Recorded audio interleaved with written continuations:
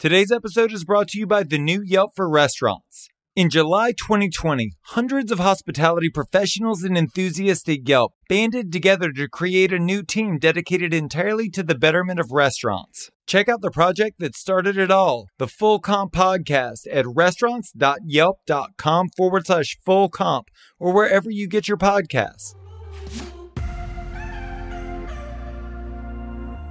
Welcome to Restaurant Marketing School. I'm Josh Kopel, a Michelin-rated restaurateur. Together with famed digital marketer Eric Siu, we're unpacking the tools and tactics used by million-dollar marketing agencies to help you grow your restaurant.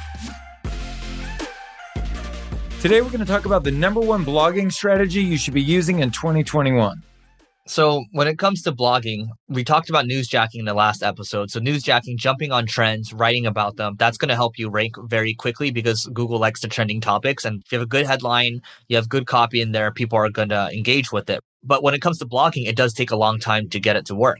So what I would say is if you're just starting out right now, I actually would not start with blogging because your resources are very constrained. You want to go with things that have organic reach. So if I'm going to go to blogging, let's say I want to target a B2B audience, I would go with LinkedIn because the organic reach is strong.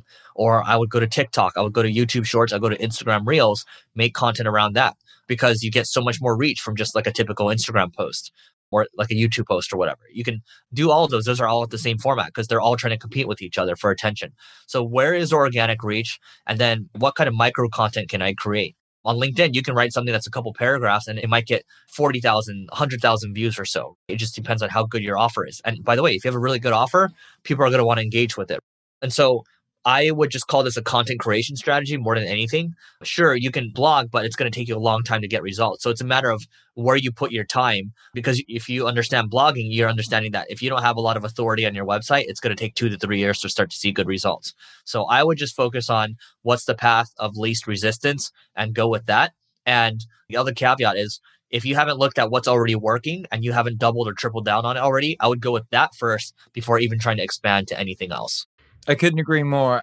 I don't think it's about being everywhere all the time. I think it's more about taking the limited bandwidth that you have and trying to maximize your reach. If you want to hear previous episodes or check out our other content, go to restaurants.yelp.com/marketing school. Thank you so much for listening to the show. You can subscribe wherever you get your podcasts. While you're there, please leave us a review. I'm Josh Kopel, and you've been listening to Restaurant Marketing School.